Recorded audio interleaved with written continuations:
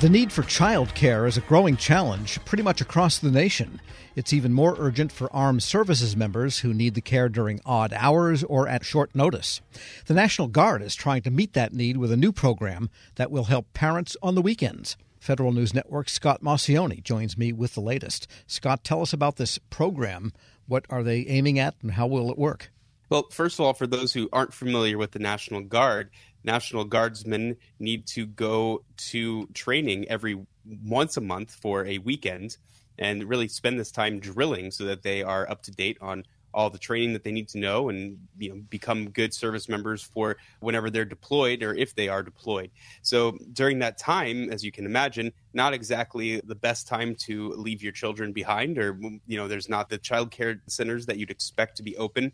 So this program is aimed at those parents. The program will start in September in 6 states: Massachusetts, New Mexico, New Hampshire, Washington State, Virginia, and Ohio. And this care is going to be free to service members who have children from 6 weeks to 12 years of age. Now, there is one caveat to that.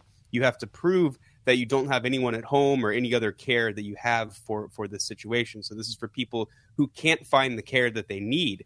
After you get that approval, the National Guard says it will pay for 12 hours of childcare per day of drilling. So you have basically 24 hours in a weekend that you can have your child taken care of. So this is something that they're hoping will increase retention. They're hoping will be an incentive for recruitment and also just really help the service members do their jobs and be better service members for the future. And just a quick detail question. When they do have a weekend for training, is it something that you come home to in the evenings, or are they camping out somewhere for the entire 48 hours? Well, it all depends on what you do. If you're a cyber person, you may be able to go into Fort Meade and come back out 12 hours later and do your thing. On the other hand, if you're an infantry, they may have you out in the fields for those full 2 days. So it really depends on your occupation within the military and your rank and all those sorts of different variables. What percentage of National Guard members have children? Do they know that? They do, and it's actually pretty high. Now, we're talking with the Army National Guard here. Currently, 35% or 118,000 service members have children, and then 9% of that section of people who are parents are single parents, which accounts for about 36,000 children between that newborn and 12 years old range. So, these are a lot of people that need the help that we're talking about, especially these single parents. They're the ones that are struggling the most. They don't have the ones, the spouses at home who can bring someone or who can take care of their children as they drill or, something like that. And how is it all organized? How do they coordinate the caregivers with the parents and who oversees it and so on? So the National Guard's pairing with an organization called Child Care Aware of America. It's a not-for-profit organization that's focused on affordable child care for really anyone in the nation, and they help find available providers. They have paired up with the Defense Department in the past, and they're quite large. They have a very large network within the United States for these sorts of things. So the National Guard is pairing up with this. It has a contract with the organization. They will then provide the care and the setup of providers for these service members so that they can do this. And one of the things I wanted to also mention is that while the program starts on September 1st, the childcare won't be available until November. So soldiers can start applying to this program on September 1st. They'll then be able to reserve the childcare for November starting on October 2nd. And if this program is successful enough, they're planning on taking it nationwide by July 2023. And the local providers then are coordinated to this nonprofit organization, Child Care Aware. Is there a licensing requirement or some kind of standards overseer so that they can be sure that the child care is good, efficacious, and safe? Right. Well, this is something that they didn't really necessarily address in the memo, but they can either go to on-base child care if there is that available, or then there's also the off-base childcare, which they'll be reimbursed for. And, the Defense Department is the largest employer-sponsored childcare program in the United States. They serve approximately 200,000 children of uniformed service members and DoD civilians, and they employ about 23,000 childcare workers. It costs over $1 billion a year, and there's still a shortage, though, within there. The Navy reported 9,000 families on waiting lists in 2019. The Army reported 5,000 children on its wait lists, and then smaller in the Air Force and Marine Corps at 3,200 and 800 children, respectively. So, this isn't necessarily a guarantee that you're going to be getting the childcare if you're in a very tight area. The Defense Department and the nation as a whole are still needing childcare providers. And one of the things that is really prohibitive for the Defense Department is that if you have a childcare provider on base, then you need to ensure that they have all the security clearance and background checks that they need to get on that base, something that's been very slow, as you know, and has had quite a backlog over the years. So this is something that's slowing down the Defense Department in terms of the child care they're trying to provide. And we have been talking about the National Guard. What about the regular armed services or other elements related to the military? Any other programs of this type going on? You mentioned that some elements of DoD already use a similar program. Right. And this is also another program. The Defense Department has a larger program called Military Child Care in Your Neighborhood Plus. This is also with that Child Care Aware of America program. And this program, this In Your Neighborhood program, is also a pilot, and it's an attempt to ease some of the child care burden by providing fee assistance to military families to find private child care providers. So if you aren't able to bring your child on base, or your CDC on base really just doesn't have enough room for your child, they will pay for you, or at least part of your fee, to go and find someone maybe in your neighborhood, as the title implies, or near your neighborhood.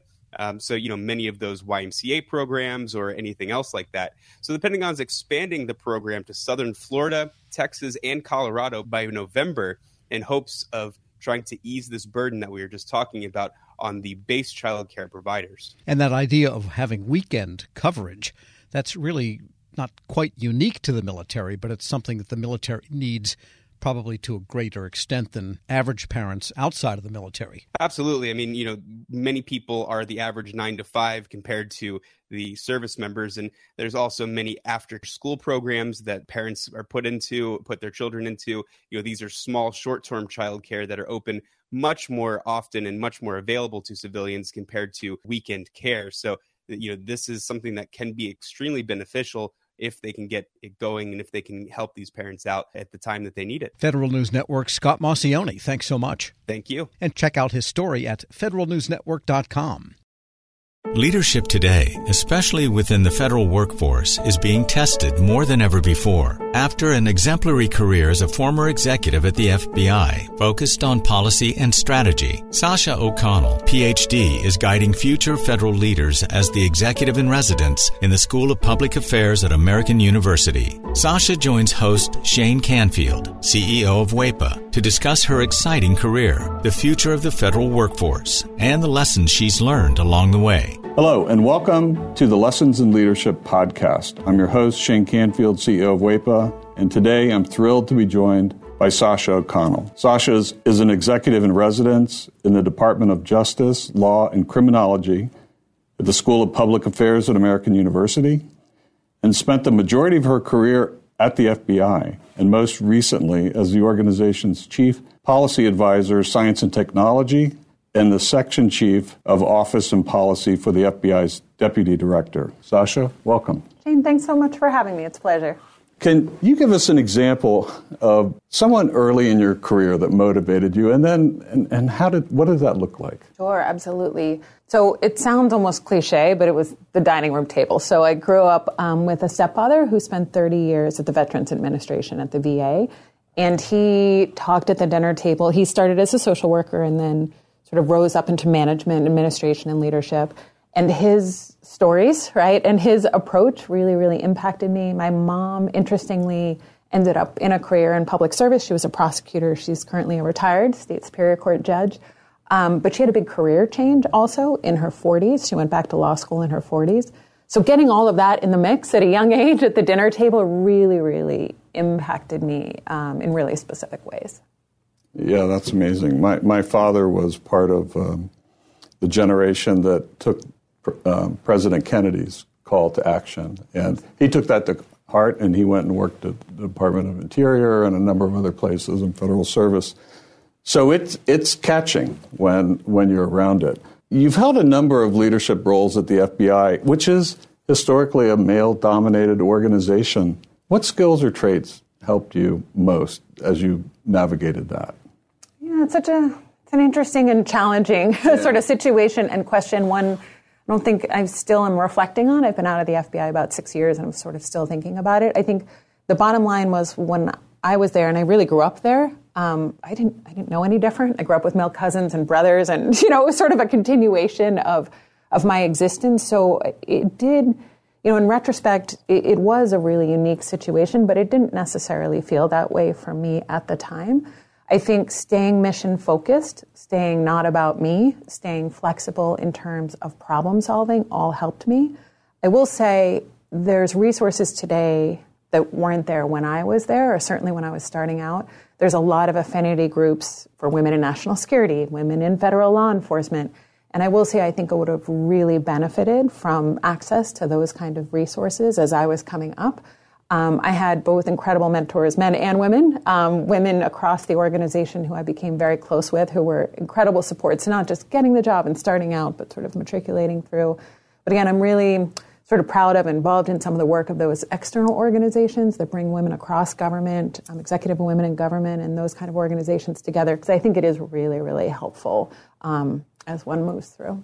Yeah, we actually work with a number of those too, and go to their events and conferences and support them because it's important. How has your leadership style developed or changed over the years? Well, I think I've gotten a little more confident in it, right? The seeds were there at that dining room table. One thing that carried through that I learned from my stepdad was to focus on the process. He would talk at dinner about big ideas or big changes and how to get from here to there was part of his day job. So he thought about explicitly was getting other people on board, getting that stakeholder engagement, getting other people to think it was their idea if that was required. And that's something I started out with as a gift, right? That kind of approach. And then I got confidence in that, and then I added things. I will say, as I moved on, my appreciation for taking care of is maybe the wrong word, but really focusing on the people who work with you and for you in some instances, making sure that they have what they need to be successful in a tactical way. But then also something I definitely learned at the FBI as I went along is, the importance of creating an environment that is supportive and inspiring. We joke about it, but food has played a pretty serious role in my leadership style over time. I learned from great mentors. I worked with Bill Estevez at the FBI, who had a full-scale cappuccino maker at his cubicle, right, and would host coffee hour, and you'd see the steam rising across the cubicles. I worked with a great friend who used to carry hot frittatas for breakfast celebrations or on the metro, right, in one of those sort of coolie bags. And so I think it's been additive in terms of learning, gaining confidence in my approach, and then adding these pieces as I go that I've certainly learned from mentors and colleagues. And clearly you never let anything get in your way. You were mission focused, as you mentioned, and you just got the job done no matter what was in front of you. Well, I wish it was that easy. I mean, I think we had a lot of success.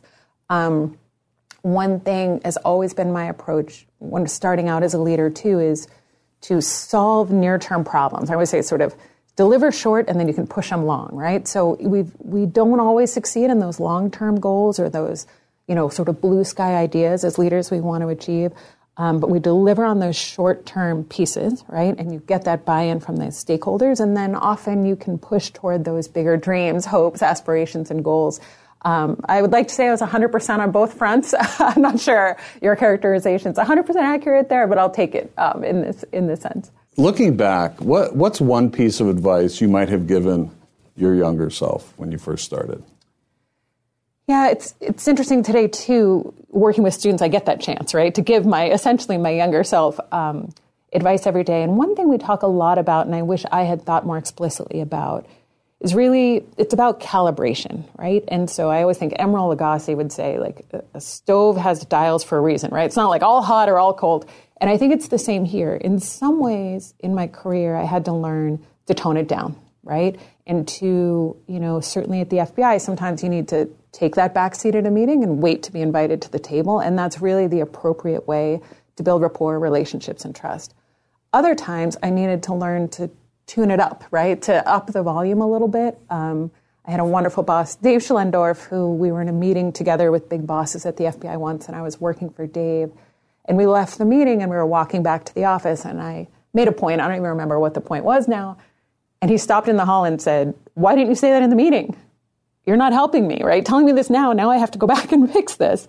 And I realized, sometimes you have to tone it down, sometimes you have to tone it up, and that modulation, that sort of volume control about when to lean in and out, if you will, that's, even just thinking about that explicitly for folks starting out, I think is really helpful because it's not one size fits all.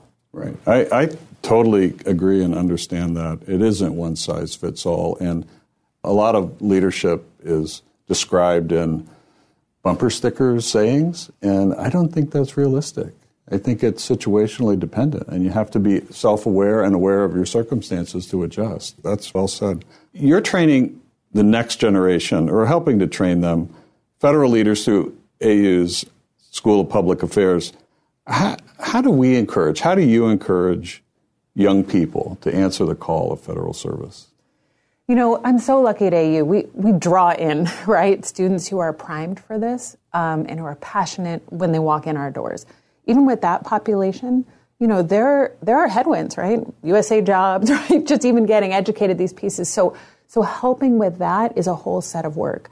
I'm also really passionate about, as you point out, reaching out to a diversity of folks who haven't even thought about these careers as careers. I had a conversation with a young woman the other day, and she was talking about law school. I'm fully supportive of law school, and I said, "Have you ever thought about a career in federal service?" And she said, "Isn't that for old people?" I said, "Okay." So, there's an education to do, right? Clearly, she's never seen the softball leagues, down on the mall, or kickball, or any of the fun we all have in town, where we certainly did when we were younger. But I really try, again, podcasts like this and other venues to put myself out there and really talk about what it's like, the opportunities I had at the FBI to be in the middle of the mission space, and to explain that the federal government needs all kinds of skills, right? And diversity of thought, right? And diversity of people. So there's that sort of working with the group that's primed for us, and we need to help them get over those barriers, get in, and then stay engaged and passionate.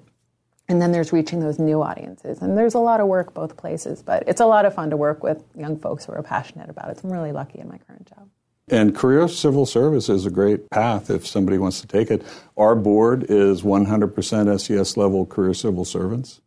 They are all dedicated. They have a real passion for what they're doing. They could go work anywhere, but they choose federal service.